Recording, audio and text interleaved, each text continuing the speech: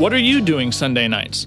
Come join Friendship with God radio Bible teacher Tom Cantor of the Friendship with God Fellowship Church every Sunday night at 5:30 p.m. at The Vine at 9336 Abraham Way, Santee, California.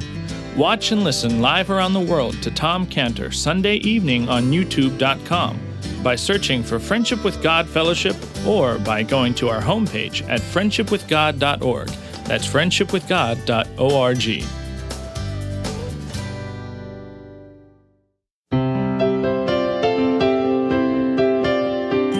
Welcome to Friendship with God with our Bible teacher Tom Cantor. Today's message and previous messages can be listened to or downloaded for free at friendshipwithgod.org. friendshipwithgod.org. You can also obtain free resources from Tom Cantor and view our online bookstore at friendshipwithgod.org or call us at 800-247-3051, 800-247-3051. Tom Cantor also has a daily devotional verse that comes out each day by email and on Facebook. To receive this small daily devotional verse that Tom Cantor puts out, you can sign up at friendshipwithgod.org, friendshipwithgod.org, or find Tom Cantor on Facebook by searching for Tom Cantor and Friendship with God. Now, here is our Bible teacher, Tom Cantor. See, the Lord Jesus Christ, He hates death. He hates death. He hates death so much that He actually described how He's going to destroy death in Isaiah 25:8. In Isaiah 25:8, it speaks about Him. It says, He will swallow up death in victory. And the Lord God will wipe away all tears from all faces, and the rebuke of His people shall He take away from off all the earth. The Lord has spoken it. So these are graphic words when He says He will swallow up death in victory. You know, that's the real big gulp right there. When the Lord Jesus swallows up death in victory. I mean, when you go over to the tabernacle, just think of that first part of the tabernacle over there. You know, you go over there and you got brazen altar. You know, the brazen altar, it's got the fire and just think, you know, that's a life-size model over there.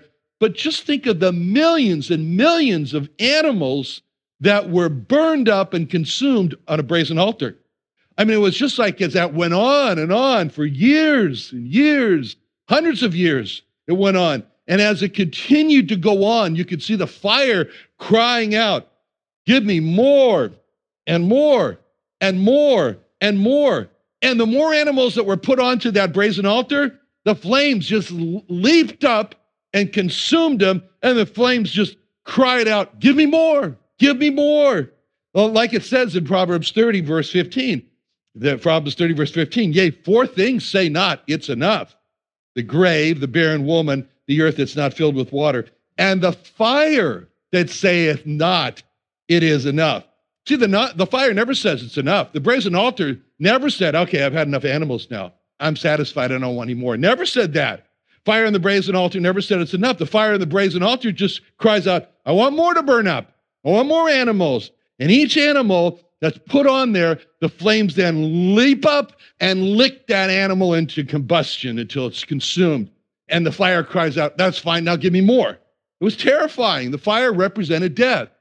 And that happened until the Lord Jesus became the sacrifice, and then the flames didn't consume the Lord Jesus, He consumed the flames as He destroyed death. And that's what He meant. He turned around, He swallows up death in victory. And so for the believer, death has been destroyed. It happens so well that Paul then, he turns around and he does the taunting.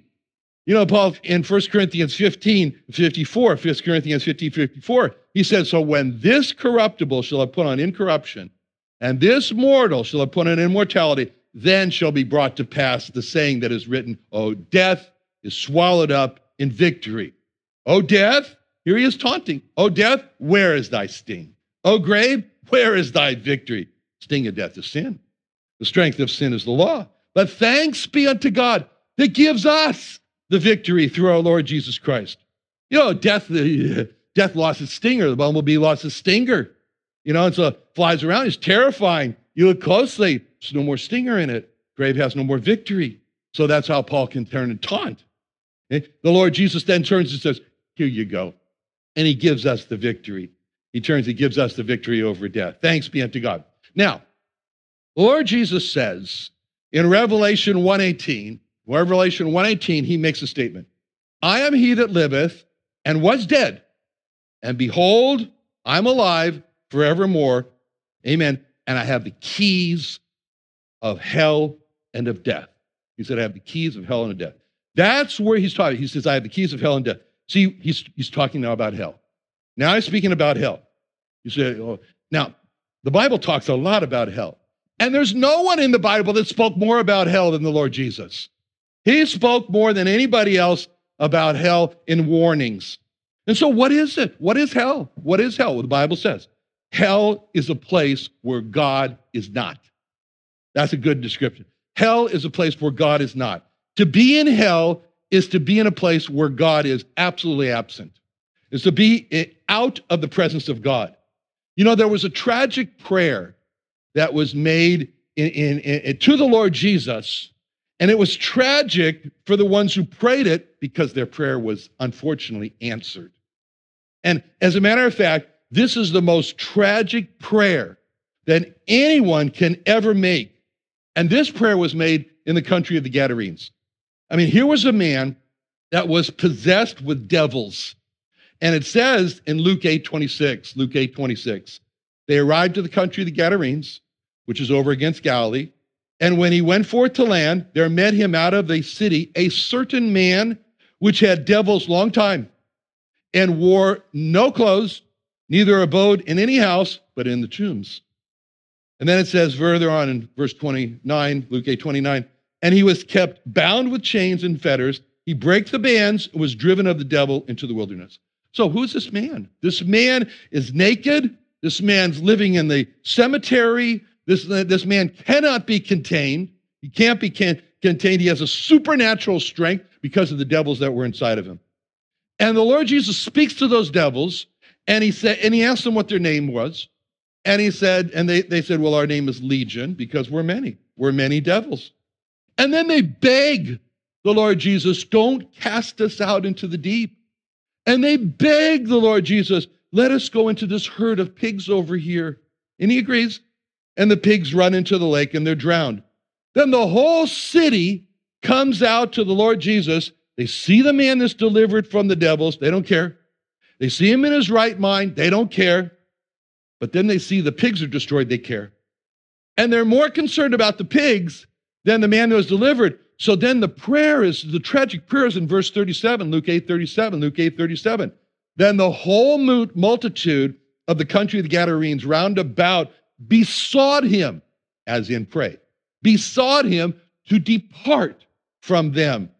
For they were taken with great fear, and he went up into the ship and returned back again. That was a prayer. That was a prayer when they besought him to return from them. That's the most tragic prayer that anyone can ever pray to God. You know what that prayer is? That prayer to God is, leave me alone. That prayer is to God, mind your own business. That prayer to God is, depart from me. Those are the most tragic words that a person can pray. And that's what they pray to him. And the tragedy is he answered it. When it says in Luke 8:37, and he went up into a ship and returned back. The tragedy is he agreed. The tragedy is he says, okay, you want me to leave? I'm leaving. That's a great tragedy. You know, I mean, on a plane, I've sat on a plane, I always take the aisle seat. And anyway, the person on the inside, I start to tell him about God, and I can see he's getting uncomfortable. And I said, I want to just give you assurance that I'm going to be like chemotherapy. I'm going to bring you to the point of death, then I'll back off. All right? So, okay. But this is a tragedy when a person says, leave to God, leave me alone. That's what hell is. Hell is a place where that prayer is finally answered. All through life, the lost want to be just left alone. No more Christians witnessing to them. No more Bibles in hotel room drawers. No more radio programs making invitations to them. No more overtures from Christians from God. And they get that answered in hell. Hell is where man finally gets what he wants for God to leave him alone. And what makes this short life that we have here so great is that God is not leaving man alone in this life. He sends you and me to go to the lost. And God, through you and me, he reaches out to the lost. He woos. He stretches out his hand to the lost. He invites man to come and be reasonable together. Let's reason together, and your sins can be forgiven. But if a man all through his life persists with the no to God and asks God to leave him alone, at death, man finally gets his wish stated. He finally gets his wish done there. And he finally gets, as God says in Hebrews 9:27, it's appointed unto man once to die. That's it.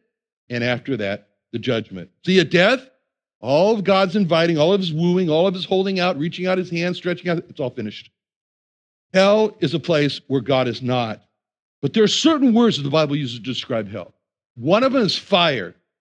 Isaiah 66:24. They shall go forth and look upon the carcasses of men that have transgressed against me. For their worm shall not die, neither shall their fire be quenched, and they shall be an abhorring unto all flesh. In the book of Mark, in Mark 9, in verses 44, 46, 48, 3 times the Lord Jesus said this statement: their worm dieth not, and the fire is not quenched. Hell is a place of fire. But it's not a kind of fire that burns up and out, that consumes, it combusts away. It's a fire that continually burns. It's a fire that never goes out. See, by using the word fire to describe hell, it means it's a place of unending pain. And that brings us to the next word the Bible uses to describe hell, which is the word thirst. Thirst. You know, the rich man is described when he wakes up in hell, this tragic scene in Luke 16:23. It says, in hell, he lift up his eyes, being in torments, and seeth Abraham afar off, and Lazarus in his bosom. And he cried and said, Father Abraham, have mercy on me, and send Lazarus that he may dip the tip of his finger in water and cool my tongue, for I am tormented in this flame.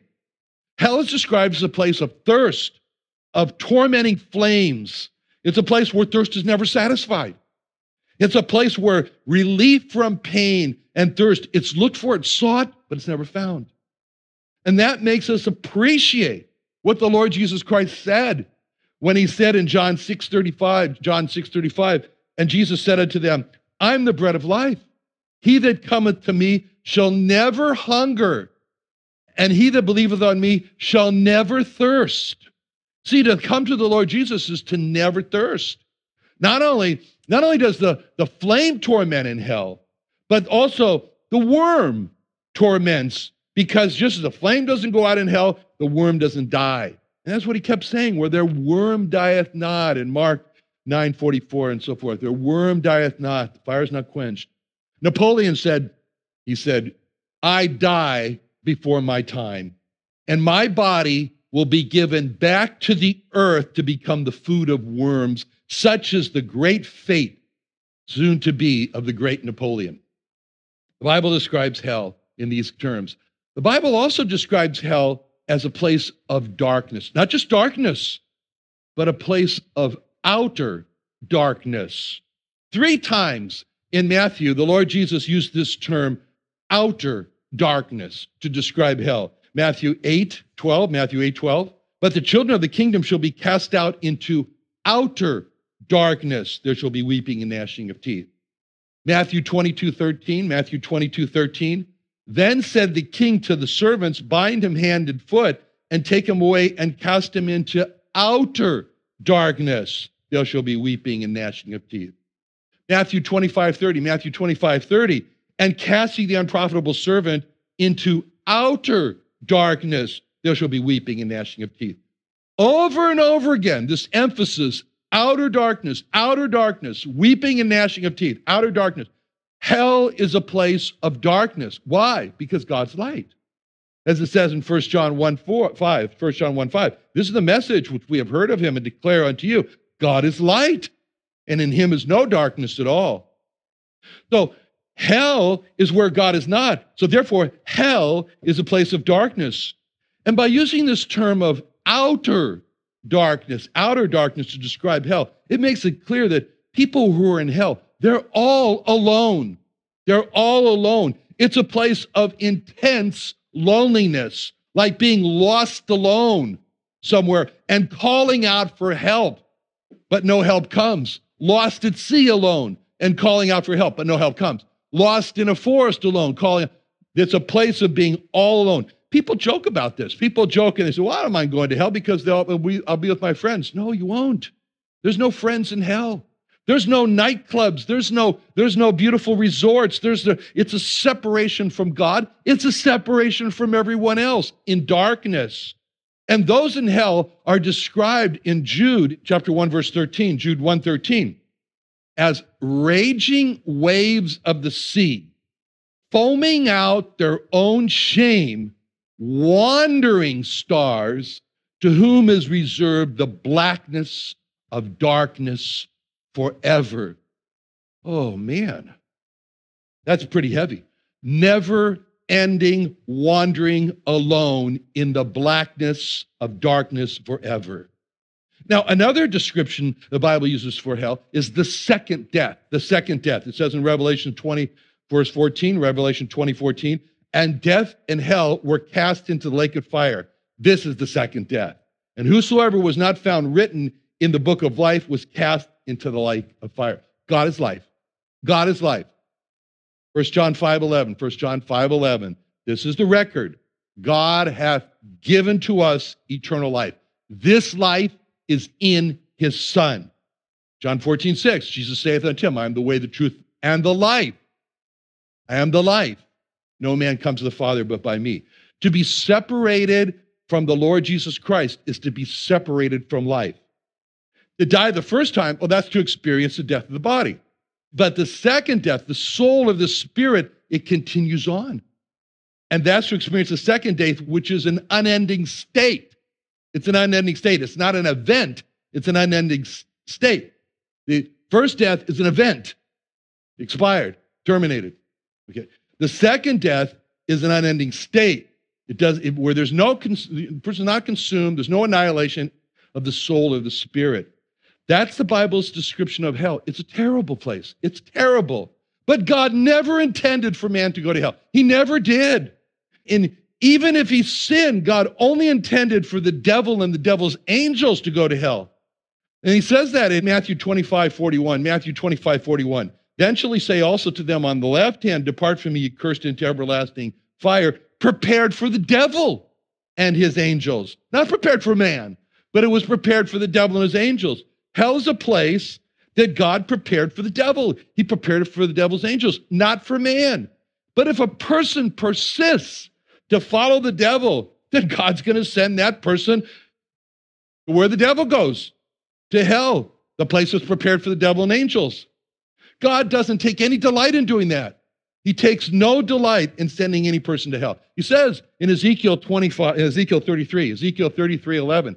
Ezekiel 33:11 says, say unto them, he's talking to his proclaimer, his preacher, his messenger, Ezekiel, and he's saying, say unto them, as I live, saith the Lord, I have no pleasure in the death of the wicked, but that the wicked turn. Very important word, tshuva, to repent, turn. But that the wicked turn from his ways. Turn from his way and live. Turn ye from your evil ways. Why will you die, O house of Israel? You know, God's saying here, he has no pleasure in the death of the wicked, but he has great pleasure when the wicked turn in repentance. And so God asks the question, when he asks the question, why will you die? He's saying something there. He's saying that to die and to go to hell is absolutely unnecessary. Why? He asks the question. It's unnecessary for anyone to go to hell. It's an unnecessary catastrophe. It's an unnecessary catastrophe. We talk about in Israel, they don't say the Holocaust. They say the Shoah, which means catastrophe. Well, this is an unnecessary catastrophe. You know, God's purpose is for everyone to be saved. In 1 Timothy 2:4, who will have all men to be saved and to come to the knowledge of the truth. God wants every person, he wants every man, every woman, every boy, every girl to be saved and not to go to hell. God's will is for no one to perish in hell. As he said in 2 Peter 3:9, the Lord's not slack concerning his promise, as some men count slackness, but is long-suffering to usward, not willing that any should perish, but that all should come to repentance. God's purpose, every man, every woman, every boy, every girl, not one should perish. That's God's purpose. And the gospel is what God did, all so that man would be saved from the second death. Which brings us back to this verse in 1 Corinthians 15:26. The last enemy that shall be destroyed is death. And so how did he do that? How does God destroy death? Hebrews 2:14. For as much then as the children are partakers of flesh and blood, he also himself likewise took part of the same, that through death he might destroy him that had the power of death. That's the devil. See, the Lord Jesus Christ destroyed death through his own death. Through his own death on the cross, which is where he destroyed death. It's where he paid the ransom for our redemption. That's the gospel. As Paul said in 1 Corinthians 15:3, I delivered unto you, first of all, that which I also received. I'm not telling you something that I haven't tasted. You think, is how that Christ died for our sins according to the scriptures. And on the cross, he cries out in Matthew 27:46, about the ninth hour, Jesus cried with a loud voice, saying, Eli, Eli, lama sabachthani. That is to say, my God, why hast thou forsaken me?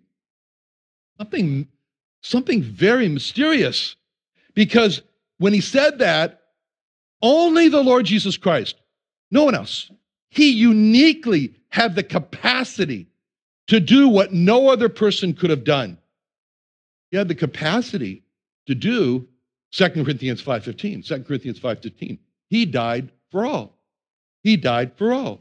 1 John 2:2. He's a propitiation for our sins. Oh, not for ours only, but also for the sins of the whole world. Hebrews 2:9. We see Jesus, who was made a little lower than the angels for the suffering of death, crowned with glory and honor, that he, by the grace of God, should taste death for every man. He died for every person. He died for every man, every woman, every boy, every girl. He paid the price of every person's sin. That's why the greatest catastrophe, unnecessary catastrophe, is when a person goes to hell. It is 100% not necessary.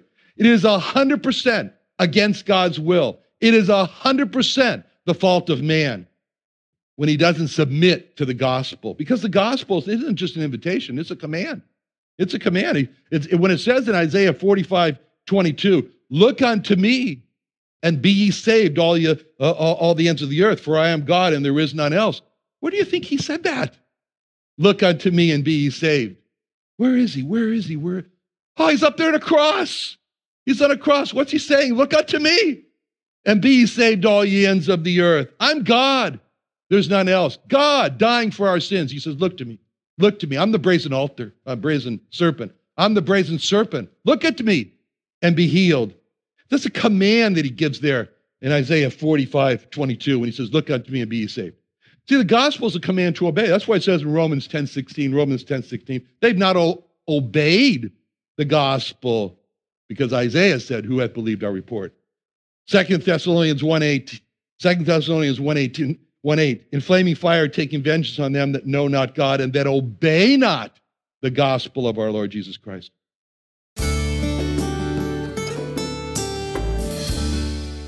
Another wonderful day studying the Bible with our Bible teacher Tom Cantor here on Friendship with God. Don't forget that today's message and previous messages can be listened to and downloaded for free at friendshipwithgod.org. friendshipwithgod.org. You can also go online to find free resources from Tom Cantor and our online bookstore at friendshipwithgod.org. You can also find Tom Cantor on Facebook, and you can also go to friendshipwithgod.org and sign up for his daily devotional. Tom Cantor is also the founder of Israel Restoration Ministries. You can visit that website at israelrestorationministries.org. You can write to Tom Cantor at P.O. Box 711330, P.O. Box 711330, Santee, California. Santee, California 92071. Or email Tom Cantor at tomcantor@friendshipwithgod.org, tomcantor@friendshipwithgod.org.